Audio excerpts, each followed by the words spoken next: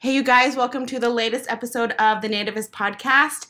And we're back technically because we already recorded one, but I lost it. But we're back with Justen! Woo! So, Justen Millerbernd, did I say that right? Yep. Sweet! Okay, so I'm so stoked to talk to him and secretly stoked that, well, I'm bummed that I lost the first one. But we were just saying that things happen for a reason, and we think that this one will be even better than the first one. So, lucky you guys, lucky us, it's just going to be even better. That's right. Yeah. So, Justen, I'm going to have you give a little bit of a background on yourself. You can be as brief or extensive as you want to be, so take it away. Right. Well, actually, I kind of grew up in gymnastics. Yeah. So I was an athlete and then transitioned to a coach.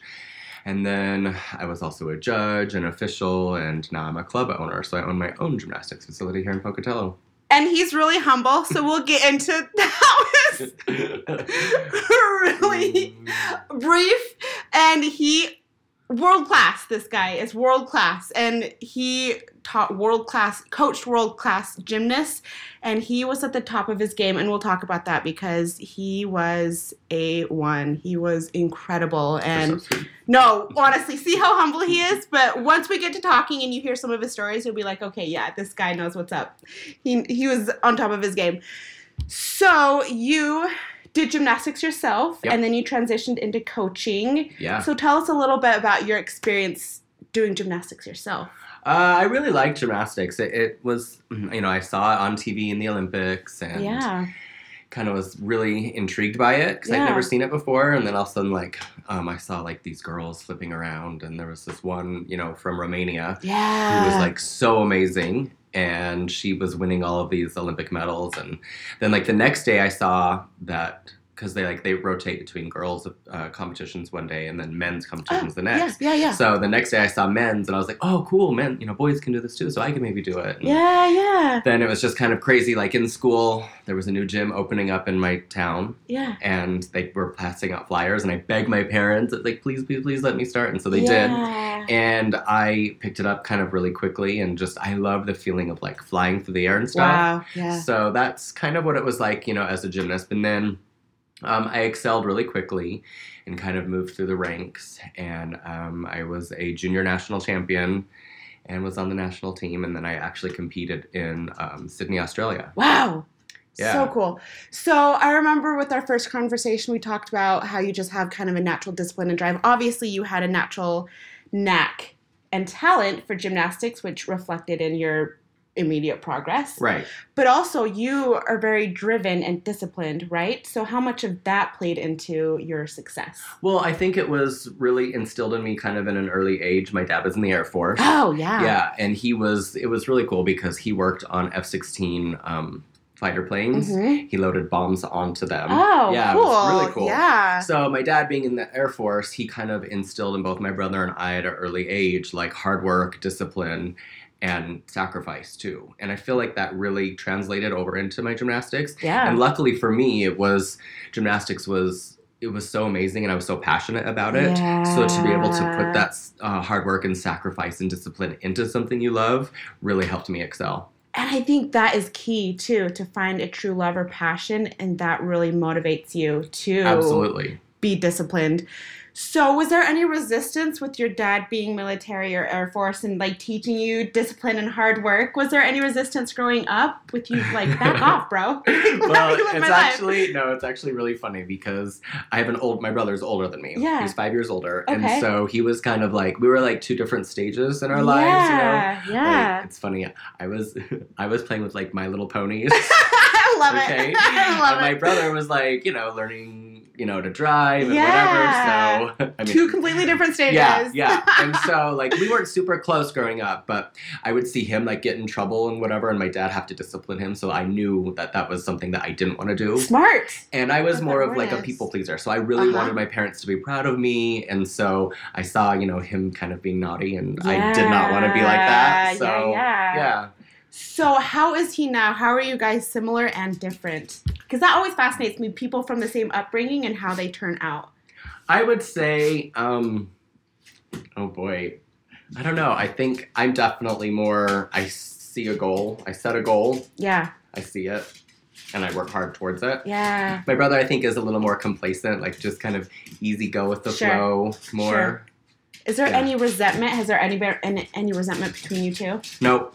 Good. Well, not for me anyways. Not on your end. I don't know. My brother, maybe he was not so happy sometimes because I was like the good child. Yeah, and so because of that, you are rewarded a little bit more. So. Sure. And your success. And you guys have a good relationship now. I know.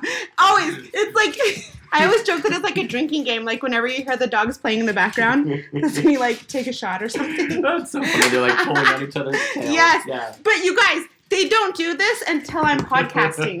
Yeah. Those little rascals. They were like totally chilling until we started, right? I saw.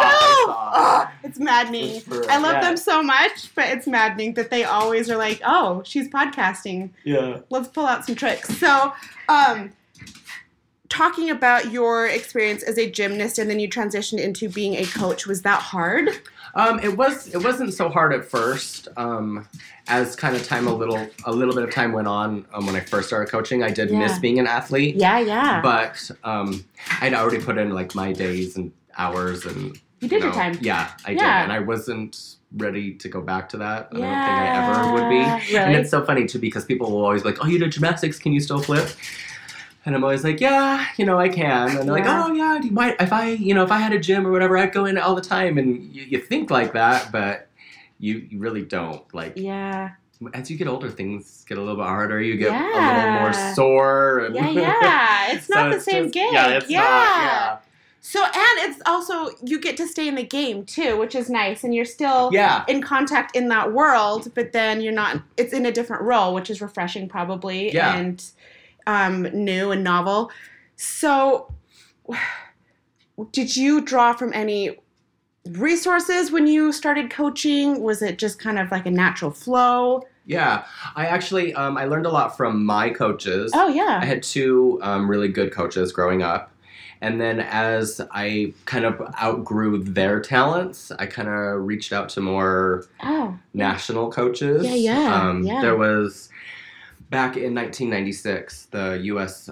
Women's Gymnastics team won the first gold medal in Atlanta. Yes, I remember this. And one of the coaches, her name was Mary Lee Tracy. Oh, yeah. And she was coaching in Ohio, and I reached out to her and just said, hey, this is who I am, this is what I'm doing, could you help? Yeah. And she responded. Oh, good. And she was so awesome to answer any questions. She was like such a good mentor for me. Oh, good. She really just laid it all out there and was willing to help. And I actually even went out to her gym, watched her coach, and just, it was really, really amazing. And that really, when I was a younger coach, I kind of was soaking up as much energy and education knowledge, from everyone that I could. Yeah. So. That's great that she was so approachable and relatable and responsive instead of just competitive. Yeah. And you never know what you're going to walk into and face with people like that when you reach out. Right. If there's a sense of community or not. And I've always remembered that. So when other coaches ask me for something, I've always wanted to help them and answer their questions and do everything I could, to give them the answers that I have. Yeah. Just because I remember that feeling, so. Totally. And that says a lot about you as a person, too. So the world of gymnastics has had its fair share of publicity in recent years. Yes. For good or for bad. If any of you recall some of the scandals that they faced with what's his name, the doctor? Dr. Larry Nassar, Yes. So you have had, and growing up, because I did gymnastics, and that was always my favorite event to watch on the Olympics. Right. And my sister was in it more so than I was. And I kind of always wondered, I obviously experienced any of the scandal myself, but I always wondered if it happened. And apparently it did. Right. So you had some contact with the doctor. Yeah. Some correspondence, right? Yeah, because he was the national doctor for USA Gymnastics, and I had national level athletes. There would be time to time, that, little injuries would come up or whatever, and I established contact with him probably about 7 or 8 years ago. Okay. And just kind of saying, like, this is who I am, these are my athletes, this is the situation going on. Yeah. Can you help? What do you suggest? What can we do? That type of thing. Sure. And, he was always very willing to help, but he was never, like, I never met him face-to-face, and my athletes never met him face-to-face. Oh, okay. So there was never any contact there or chance, to have abuse. But it's very tough because elite gymnastics really fosters a culture that is quite different from any other sport. There has to be a trust, between the athlete and the coach and, medical staff and things like that, know. So it's not an easy sport to do. Oh, I believe that. So were you surprised when the news broke about that? Not at all. I honestly wasn't. I've had some dealings with officials at USA Gymnastics. I used to be on what they call the Elite Program Committee. So I was in charge. It's like a 5-person committee, and you would vote on certain things. And I remember getting a lot of flack for not voting the way the rest of the group was voting. Oh, good for you for speaking your truth and standing around. I was voted into that position to represent the coaches of the country. Yeah. And I felt like I couldn't, just because everyone else was voting one way, even if it was like 4-1, I would still always win. Like that. And they didn't really like that. Oh, I'm sure not. They didn't really like that a whole lot. And I thought, you know what, it's not going to matter. I know it's going to pass. Yeah. Whatever. But no, I don't feel like it's right. And I want to be on record. And I would always say, I'm going on record. No, I don't vote for that. Or I don't think that's right, or this, or, whatever. So wasn't the best situation at times, but I could see how there was politicking and things getting swept under the rug. Yeah, that's too bad. It's sad. It is really sad. So it didn't surprise me when it came through. The magnitude of it did surprise me. I had no idea it was that big for that long. Dang. So it's really sad because a lot of athletes were affected by it. It's very damaging and destructive. Wow. So you standing your ground and speaking your truth and voting for what you think is right, does that transfer into other areas of your life? Have you always been like that? Just comfortable speaking your truth? Not always. I was in high school. I was actually the very shy, very quiet kid. Really? Didn't really say a whole lot. Wasn't super comfortable within myself. And I think that kind of goes along with anyone who grows up different from someone else. Especially in a certain community. Yes. Being gay. Yeah. And growing up in Utah. Oh, yeah. So, and, there's all sorts of different cliques and stuff down there. Not to mention things, but. Oh, yeah. I was really quiet. And after I graduated, I remember I was really starting to find myself. And I remember thinking to myself, I wish I would have done this in high school. I wish I would have done that. I wish I would have said this. I wish I didn't care about that. And I think that's something that we all kind of feel as we get older, like, high school, whatever. Sure. But at that point, I kind of realized I don't want to live my life looking back and saying I should have said this or I should have whatever. So I kind of just stuck to it and was really bold. And I don't know. It's not always easy to be bold like that. No, it's not. To speak your truth and stay with it. So. Yeah. So was that from self-reflection that you came to that conclusion? Was there any other catalyst that prompted that? I think just self-reflection. Looking back and being like, dang it, I see everyone else having so much fun in high school. And high school wasn't fun. I mean, I didn't hate it, but it wasn't fun for me. Yeah. But also I lived a different life. Like I went to school, I came home, I went straight to gymnastics practice, and I was there, until nighttime and, went home. So I didn't also have that ability. I mean, I had the ability to go to football games and parties and whatever, but for me, it was gymnastics. But how great that you had an outlet. Yeah. And something, a purpose that you felt like you could pour yourself into. Yeah. And I think that, I don't want to say that generalizes, but that's what a lot of people I think miss, and especially kids in high school if they're really struggling. Right. They don't have some sort of endeavor to occupy their time and their attention to like instill in them like fulfillment and feelings of like self-efficacy, things like that. I think that really helps to have something like that. Yeah. So let's talk about, Lila and Matt. Take a shot. Yeah. We're going to be so shmammered by the end of this. So let's talk about your travels and your time on the road, so to speak, with your athletes, and tell us about some of your experiences, some stories, and some of the competitions. Oh boy. It's actually, gymnastics is really amazing because it's allowed me to travel the world, and it's also allowed me to share that with my athletes. Yeah. Like I said before, I gave up everything after school. And you know what? My athletes had to do the same thing. They would go to school and then come to the gym and practice, all day and give up so much. But also it gave them so much. They were able to go places, see things that people, in any community don't always get the chance to do. Yeah. So it's always kind of fun to do that. And not just internationally, but also nationally. Yeah. I know a lot of kids here sometimes don't even... to them, a big trip is going to Salt Lake. Yeah. Really? But here, it's a big getaway. Yeah. But here we are, we're having kids, travel over the country to everywhere, really. Yeah. And so it was really exciting to be able to see them and kind of watch them grow and actually learn some independence and how to do things, on their own. So I really enjoyed that. And then also, internationally, being able to see other cultures. Exactly. And not be so... in this little bubble of America. And homogenized. And it's so important. I just got back from Ireland yesterday. How cool is that? Just nonchalantly. And you went to, was it Dubai? Yep, I was in Dubai and Oman and Mexico. Jet I've been setter. everywhere. The past couple of months has been crazy, but it always makes me so thankful. Yeah. And I always reflect as I'm coming back home on the plane, and I did the same thing this time, how am I so lucky that I was born into this country? Yeah. I'm so lucky. Yeah. I'm just so lucky. Yes. Constantly think about that too. I'm with you. And you just think about all the freedoms that you have and the comforts. Right. And oh, wow. Regardless of our political situation. Yeah. This fun political climate that we're facing right now. Right. And who knows where that's, well, I better shut up because that could start a whole new discussion that I can't have. I had ethics training today for work, and you can't talk about politics. Right. You're not supposed to. And it's the worst thing ever. This summer I was in Athens, and a taxi driver was, taking me from the airport to the hotel, and he was like, "Oh, American," and I'm like, yeah.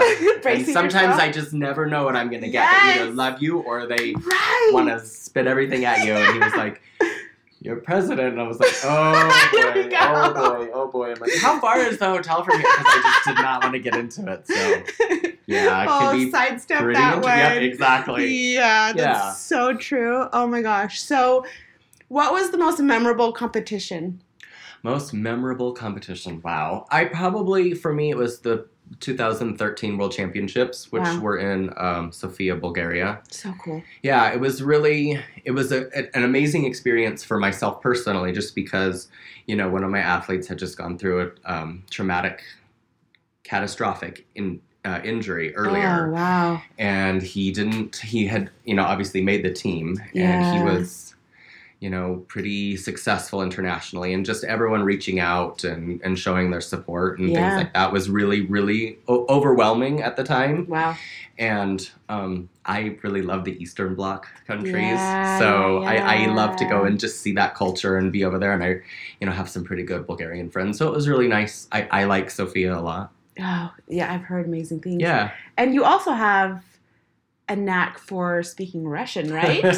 You can speak it without a detectable accent? That's what I've been told. That's so cool. Yes. Wow. Yeah. And so there was something else I wanted to ask you about based on our previous conversations, but so we talked about previously you motivating your athletes and recognizing that you have to motivate different athletes in different ways and recognize what drives them. Right. So how did you approach that with your athletes? Well, and I think that's probably one of the hardest things that is involved in coaching is one way isn't going to work for everyone. Right. And there are some athletes that can handle a high stress situation where you're putting a lot of pressure on them day in and day out, and some won't. Some will just, crack under the pressure and not be able to handle it. So it's hard. You have to spend a lot of time and know the personality of the athlete. Yeah. And build a rapport with them. Exactly. Sure. Right. And build the trust, too. They have to understand that, just because you're saying, hey, you need to climb the rope, 3 times, really means it, but it's for their, their betterment, not for, oh, he just hates me and wants me to climb the rope. Yeah, because you don't want to be a jerk about it. Right. There's truly benefit in that exercise. And you were pretty strict with your athletes, right? Yes, I was. Yeah. I was very strict with them. I expected if you're going to do something, then you're going to go for it full force. Don't waste my time, don't waste your parents' money, and don't waste your time coming to the gym and kind of half-assing it. Right. So when you had to have those hard conversations with those athletes, was that hard for you to like sit down and feel like had to be like, okay, listen, like your head's not in the game. You need to step into this. It's always hard to kind of have a reality check with someone who thinks that they're doing everything that they can. Yes. But as a coach, you can look at them and say, no, you can do so much more, and get them to understand, like, hey, it's time. Like, let's go. It's time. Let's turn it on. Sure. So what would you consider your biggest strength about you as a coach? As a coach, I would probably say discipline. Yeah. Yeah, I am very disciplined with them, and I expect them to be disciplined as well. Yeah. And then I would probably say technical knowledge. Ooh. I've had a lot of people say that I do have a lot of technical knowledge in the sport. That would be beneficial for sure. So does that come easily to you? It's something you can't teach someone. Uh-huh. So I feel like it's kind of a natural. For me, it was very natural. I could look at a skill or look at something and know right away what they're doing, what's wrong, how to make it a little bit better. Yeah. Were you ever in situations as a coach where you felt so intimidated or out of your element? Or did you always just feel like, yeah, this is it? Yes, in my early years. In my early years of coaching when I was about 16 or 17. I remember going... Whoa! See? Prodigy! Yeah, I was a head coach of my very own team at 15. Wow! Yeah. And that is impressive. I went to my first national championships as a coach at 16. Wow. Yeah, and I remember being very nervous about it and talking to my coach at the time, because back then I was still actually competing. And I remember saying like, oh, I'm so nervous. Like, what should I do? And she was like, you know what? You just go into the gym every day, back home, and you do the work. And then when you go walk into the arena, you just hold your head up and you just have that confidence and you just, do it. And I remember like feeling that as I walked in and thinking, okay, I can do this. All these other coaches, we've been doing it every day. So. Okay, so let's talk about this. I don't think you mentioned this last time. So you were a student. You were still in high school if you were 15 to 18. So you had your schoolwork. Yep. You had your own gymnastics. Yep. And then you were a coach. How did you juggle all of that? It was a little difficult. Wow. But I feel like, again, I've always been really goal-oriented. Sure. Time management. Yes. And that was one that had to go like boom, ba-boom, ba-boom. And I did that all the way through. I retired from competing when I was 20. So wow. I did it for, that's impressive. 5 years. Yeah. And then just fully went, the coach route. Which isn't something I wanted to do. Really? Yeah. I was actually enrolled at the University of Utah to be an anesthesiologist. Really? Yeah.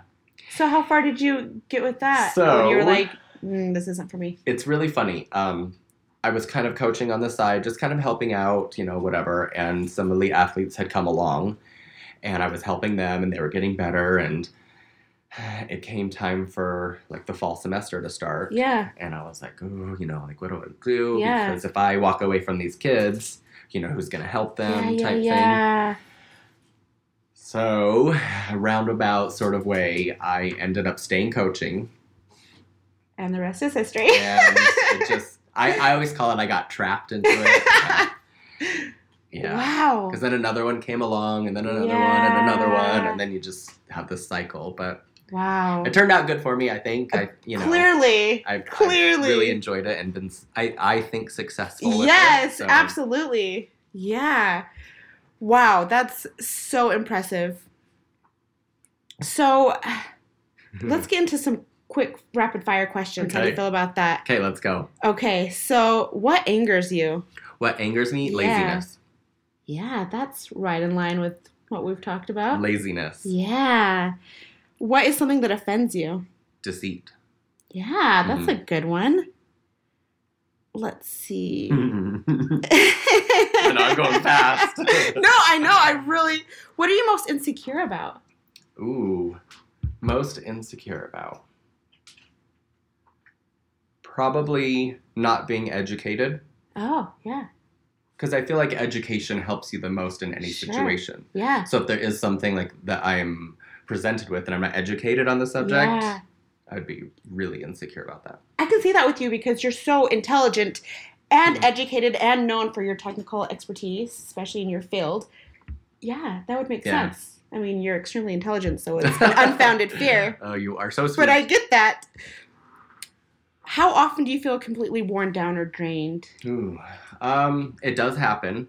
What do you do about it when you do feel like that? When I try to... I also am a bit of a control freak. So I like things done a certain way for everything. So there are times when I feel like I'm just not succeeding. I can't do it all. Yeah. And I do have a little bit of a breakdown and feel like, okay, I'm failing. So then I go right to failure. I'm failing because I can't do it all. I can't do this. I can't do that. Yeah. So usually when that happens, I call up my best friend and she kind of talks me through it and that, or we end up going on a trip somewhere. Yeah, which is always a recharger. Yes, right. Yeah. It is. And just gets you out of your head sometimes. It does. Literally and figuratively out of the situation. Right. And then you can just kind of come at it restore yourself. Yeah, exactly. It gives you a fresh perspective. Yeah. What has been your biggest obstacle? My biggest obstacle, I would say, would be people thinking that I can't do something. Yeah. And then does that motivate you or does that drain you? It absolutely motivates me. Good. You're one of those. Yeah. That's awesome. I'm one that will give my very last effort to just prove that I can do something. Hell yeah, I can do this. Yeah. You're going to tell me that I can't? Exactly. Exactly. What would surprise people about you?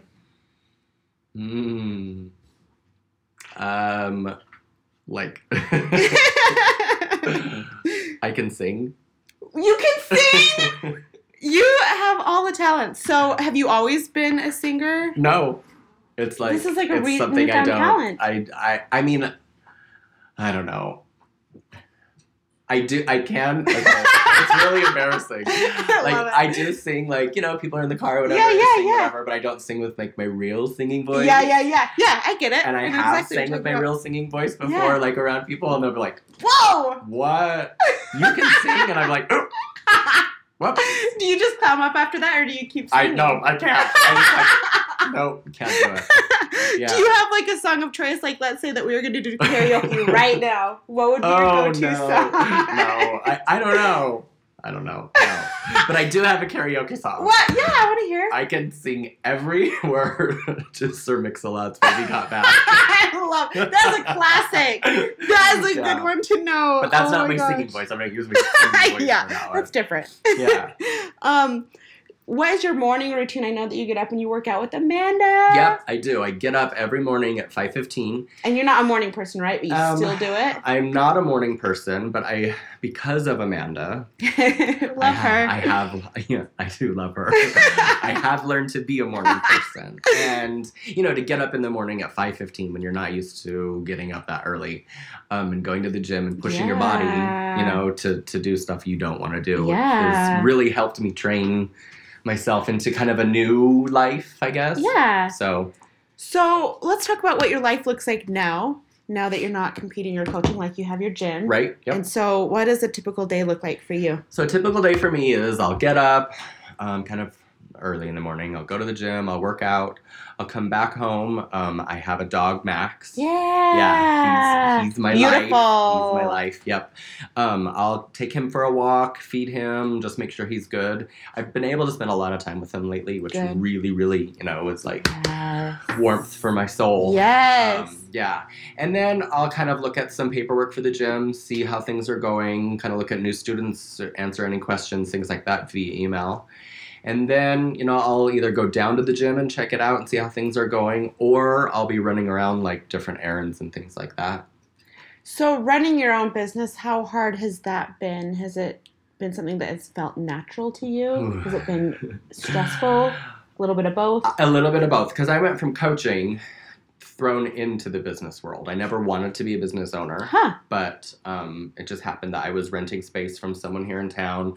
and I was looking at numbers and realized that I could open my own gym for the amount of rent that I was paying. Oh. And then I could do my own thing and was confined to, limitations and things like that. So I did.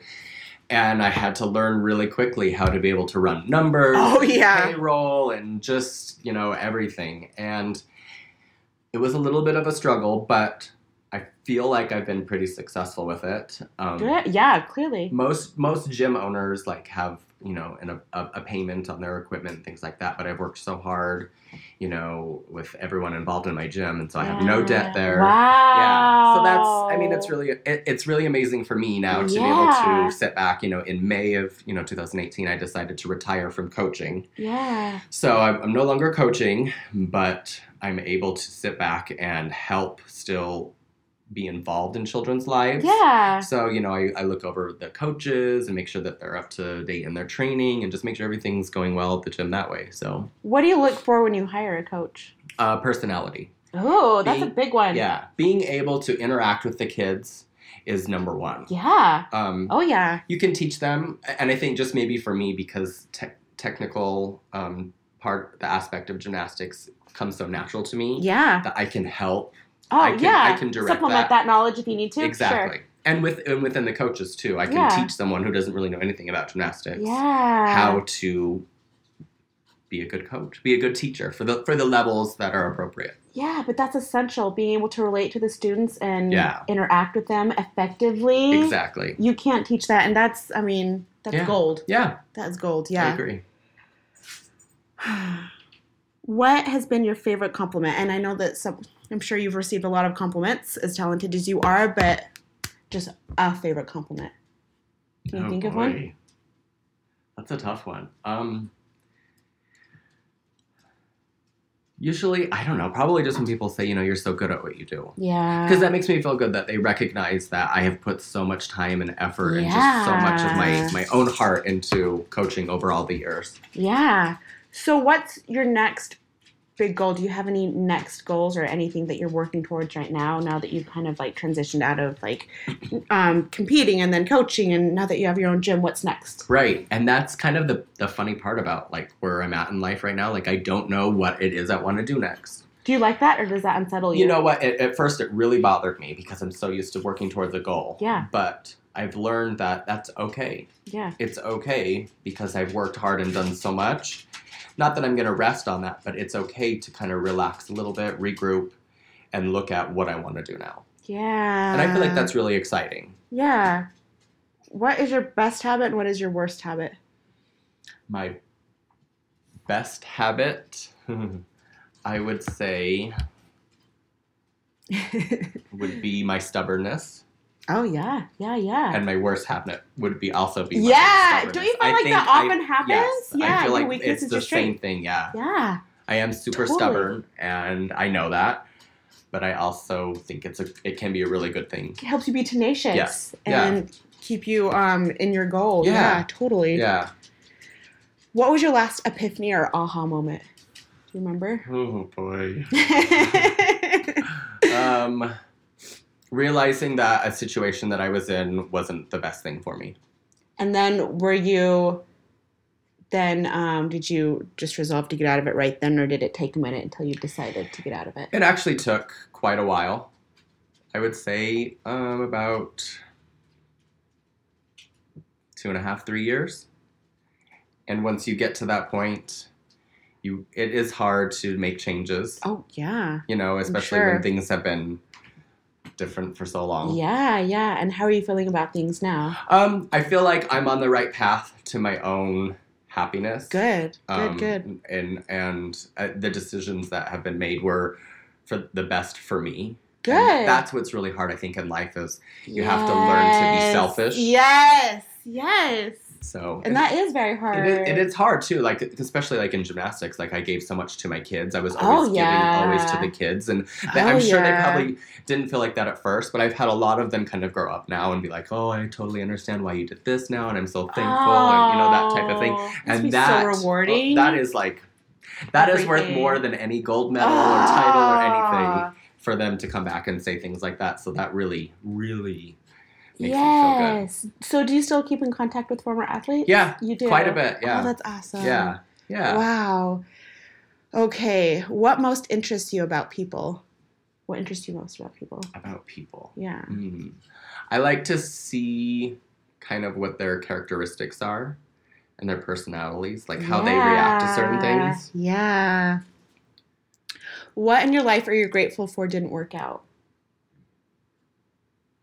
What am I grateful for that didn't work out? I've just gotten out of a very long relationship. Yeah. And I'm very grateful that the relationship happened. Yeah. I learned a lot about myself. I learned a lot about him.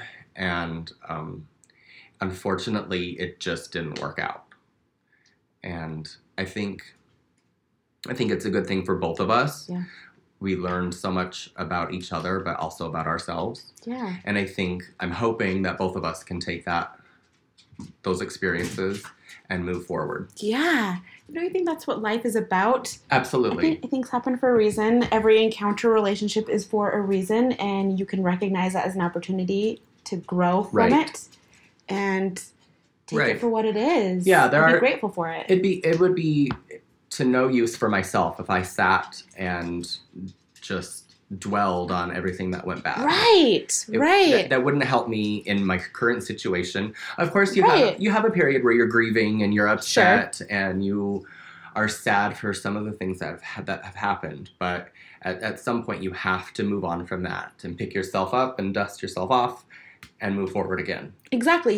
You have to honor and acknowledge those emotions and sit with them, but you can't dwell. Absolutely. So allow them space and turn them into positivity. Yes. And learning opportunities, and don't assign positivity and negativity. Those are negative emotions. They're emotions. Right. And they're natural, coming from what you've experienced, and see them for what they are. Absolutely. Yeah, grow from them and then move on. Yeah. Yeah, I agree. I really like that. So what is one item that you can't live without? Do you have an item? One item. Gadget or something? That I can't live without. My phone. Oh, Lifeline. My phone. Yes. The reason why is because, I have so many friends throughout the world. Oh, yeah. That's how we connect. Yeah. And it's so weird because, different time zones and everything. Right now in Ireland, everyone's asleep because, it's in the middle of the night there. Yeah. But when I'm asleep, they're awake. So, I always wake up every morning and turn my phone on because I've had to turn it off at night. Oh, yeah. But I always wake up and I've got every single day, some sort of a message from somewhere in the world. Wow. Yeah. That's a pretty cool feeling to wake really up cool. To that. It is really cool. And I love to hear, how people are doing and what's going on and, all of that stuff. Speaking of worldwide globalization, where do you want to travel to that you haven't been? I was just talking with my friend Ooh. in Ireland about this. Ooh. And I want to go to Prague. Oh, I'm dying to go to Prague! I want to go to Prague so badly. Yes! Yeah, I'm dying to go to Prague. And I really would like to go back to Russia. I knew you were going to say Russia. Yeah. Wow. Yeah. Both of those sound incredible. I love Europe, and it's just so funny because when I was over there and I was talking to my friend and I was like, oh, I love this, it's so old and whatever, and she's like, yeah, it's old. She's like, well, she's like, yeah, but your country, I guess, is brand new. I was like, yeah, everything is really modern and brand new over here compared to, this 12th century church right here that I'm sitting in. So there's just such a beauty. I mean, I think it's just appreciating whatever spot you're in. Appreciating the West and the U.S. for what we have and what we have to offer, but then appreciating the significance and beauty of Europe and old Europe Absolutely. And ancient civilization. Is there anywhere where you would not go? Anywhere I would not go. Let's see. No.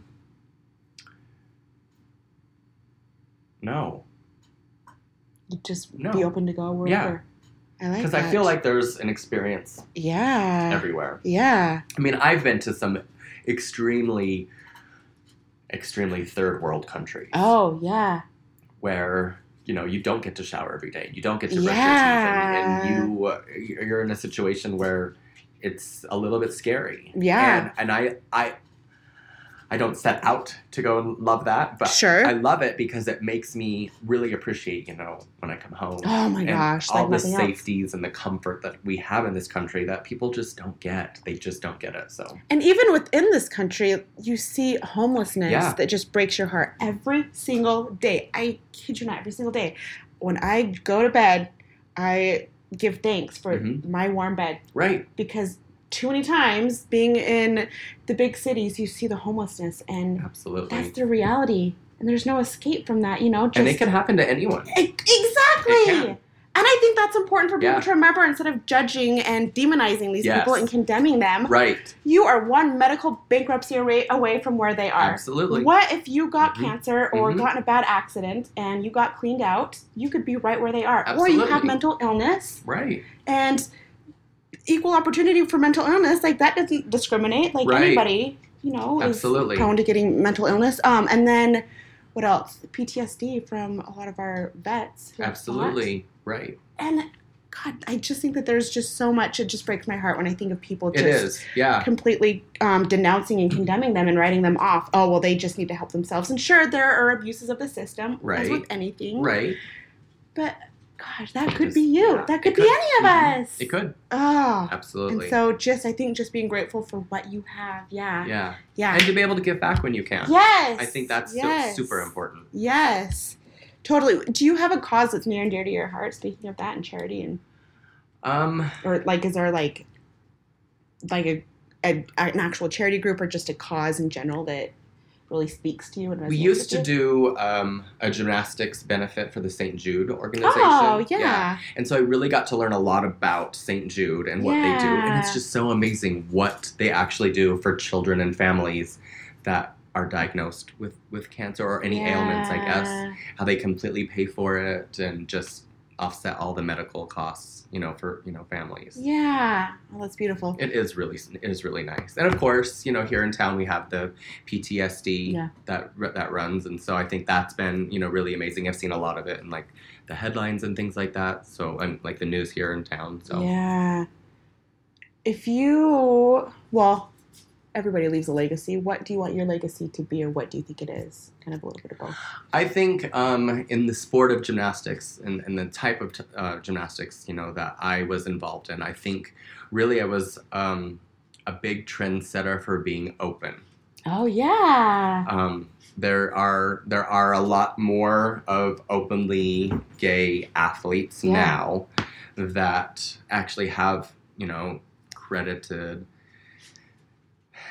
me and, really my former partner for giving them the strength to be able to come forward and say, I am who I am. Wow. And that feels so good. Yeah, it is really amazing because I would think back to when I was first breaking through and people would be like, oh yeah, here he comes, and I would walk in, chin up, whatever, and do my job and just do what they call me whatever they want. And I learned at a very young age that name calling and words can only hurt me if I allow it. Yes. They're just words. Yes. Call me what you want, that's fine. Yes. You have to have that self-confidence within yourself. You do, and I'm actually reading this kind of in that same vein, reading a book, and I've kind of always thought that you can only be offended if you choose to or you allow to. Right. And just the coddling of the American mind, and it talks about how kids these days. Right. But truly, like, are so fragile. They are so fragile. And not fragile. Necessarily due to any fault of their own. It's kind of the system that they've been raised in. Absolutely. And parents and educators truly looking out for their best interests, but creating that fragile environment and perpetuating that. Absolutely. And feeding into that. And the authors assert that kids are actually anti-fragile, meaning that they need some of the discomforts and they need some of the trials and tribulations to strengthen them. Absolutely. Otherwise, they'll become weak. And that's what I have seen in gymnastics. I started coaching in the 90s. Oh, yeah. I was 15 and saw, I've had athletes come from the 90s all the way up, and I've seen all these different generations come through.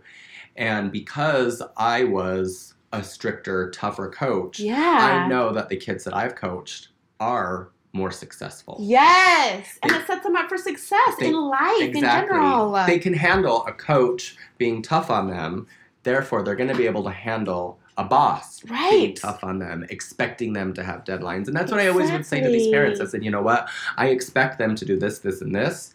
I either need you guys to get behind it or take your kid and leave. Because what's going to happen is, what are they going to do for a job one day? They're just going to be complacent with minimum wage? Right. Or am I going to teach them now to learn to get ahead so that when they're in a job, they're working for that next promotion. They're working for that next thing. They're, trying to get ahead. And having that internal locus of control and knowing that they control that. Yep.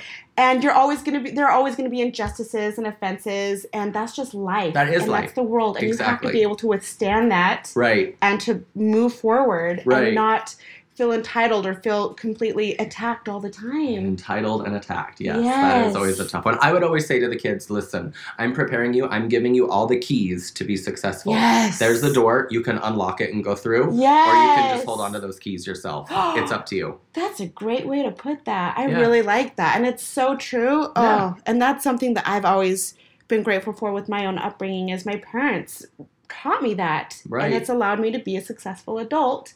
They didn't shelter me. They obviously took care of me and they just knocked it out of the park. They had that perfect balance. But I'm able to withstand whenever there are injustices or shit happens. Right. I can just roll with it. Right. Instead of just feeling so attacked and calling for everybody to just stop what they're doing and acknowledge that I've been attacked and coddling. Yes, coddling. Exactly. Yeah. So did you have a lot of run-ins with parents that weren't on board? Yeah, there were times that they would say, you're picking on my child, or this is a bit too much, and I would have to sit down and give them then the example of where this leads to. Yeah. You know what I mean? And then they actually were really supportive, and I have to say I've had some good parents because they've known kind of from the beginning like what's expected. And I'm up front like, hey, this is this. Yeah. They need to wear this uniform this day, and if they're in the wrong uniform, they're not coming to practice. Yeah. But I drove all this way. Well, I'm sorry. Right. You are aware, and I would always say this to the kids too. All right, when you go to the bathroom, does your mom have to go in there with you? And they always look at me and I'm like, so you don't need help in there. So that means you're capable of wearing the correct uniform on the correct day, with your hair the correct way, showing up, being professional and ready to work. Yes, you're only 9, but you can still do this. And learning that skill young, and that discipline and that structure. Right. It's like those, I'm sure you've seen it, like the video on Facebook or whatever, social media, where they say about like, if you're going to do anything, each day, get up and make your bed. Yeah. It's the same exact thing. Get up and be present for life. Yeah. Show up ready to work. Yeah. So. Yeah, literally and figuratively show up. Yeah. Yeah. Ooh, that's a good one. Do you have a mantra that you live by or a favorite quote? Yes, there's actually one that I do really like. Let's hear it. Nothing is final until you're dead. Yeah. And even then, I'm sure God negotiates. Yeah, I like it. Yeah. How do you feel like you have evolved from like when you were 20 years old? Like how different do you think that you are? Like your personality traits, your outlook on life? Definitely more, I would say high strung. That you are now, I've mellowed out a bit as age has gone on, and I think that's also kind of a change in society. Yeah. Yeah. Ooh, something, and this is maybe beating a dead horse, but going back to the generational issue, have you noticed a trend then, or a decline, or an increase in entitlement from kids that you've coached, athletes that you've coached? Yes. And that is one major thing that led to my retirement this year. Oh, really? Being in the field, when I was coaching, like I said, I didn't really want to be a coach. But once I was in it, I was like, okay, here's my goals. My goals were I wanted to have an athlete on the national team. Yeah. Okay. Yeah. I've had, since then, 36 athletes occupy so many spots on the national team. Whatever. I've been to the World Championships. I've been to the World Games. Phenomenal. I've been everywhere. I've done way more than I set my bar here, thinking it was here, and I went way beyond it. Wow. But in this generation of kids, I feel like there's maybe 1 in 100,000 kids that gets hard work, discipline, not being afraid to fail. Yeah. And we have so many kids that are just so afraid to fail because I feel like we've created this culture of everyone's a winner. Yes. And I'm sorry, but everyone is not a winner. They're not a winner. You're not. And it sends them the wrong message about life. It does. Yeah. It does. And then when they lose, they don't have that inner strength to be able to rebound, yeah. work hard, get up and do it again. That resilience. They don't have it. So that coupled with I've done everything I've ever wanted to do. There's really nothing else for me. There's nothing else that I want to do in sport as a coach. Yeah. Led to my retirement. But it's mainly the generation of the kids. And sadly, some of the parents, we have younger parents now that are coming into that too. Oh, yeah. So that was my next question. How much do you see with the interaction of the kids with their parents that feeds into the kids' fragility or sense of entitlement? I think there are some really great parents, and I've been able to come across them. And I think one of the biggest things that I've seen that really tells me right away is I'm like, all right, there was a situation at the gym today. Yeah. And I've had parents come to me right away and say, what did my kid do? Really? Full on knowing that their kid, it's okay for your kid to be naughty. They're not perfect. Yeah, and that's not a reflection on you. It doesn't mean that you're a bad parent. And that's exactly what they don't get. And then I've had the parents be like, oh, well, I saw and it was Susie's fault. Susie did this, somebody else. Yes. And that's where I really feel like, okay, when I see situations like that, I think to myself, okay, this parent over here, you're not made for this sport or sports or raising children, whatever. But this one here gets it. Like, okay, they're going to take full responsibility, for their kid to be like, yeah, my kid screwed up. Yes. Let's correct it. Yes. What can we do? Yes, and facing the situation head on, and that does a service to their kid. It absolutely does. Yes. What these parents need to realize, too, is that one day these kids are going to have to take care of you. Yeah. These kids are going to be the ones taking care of you. That's an important takeaway. Did you give them every tool, every key to unlock the door and help you? That is a good point. I can say it right now. Most likely it's not. It's not looking good. I hope you have a really good insurance plan for that nursing home because... Do not envy you. Right. Oh, that's I mean, that's what I would look at sometimes like, oh gosh, is this kid going to really take care? Would I want this kid taking care of me? Oh, man. No way. Well, and then you see these kids aren't able to hang in life in adulthood.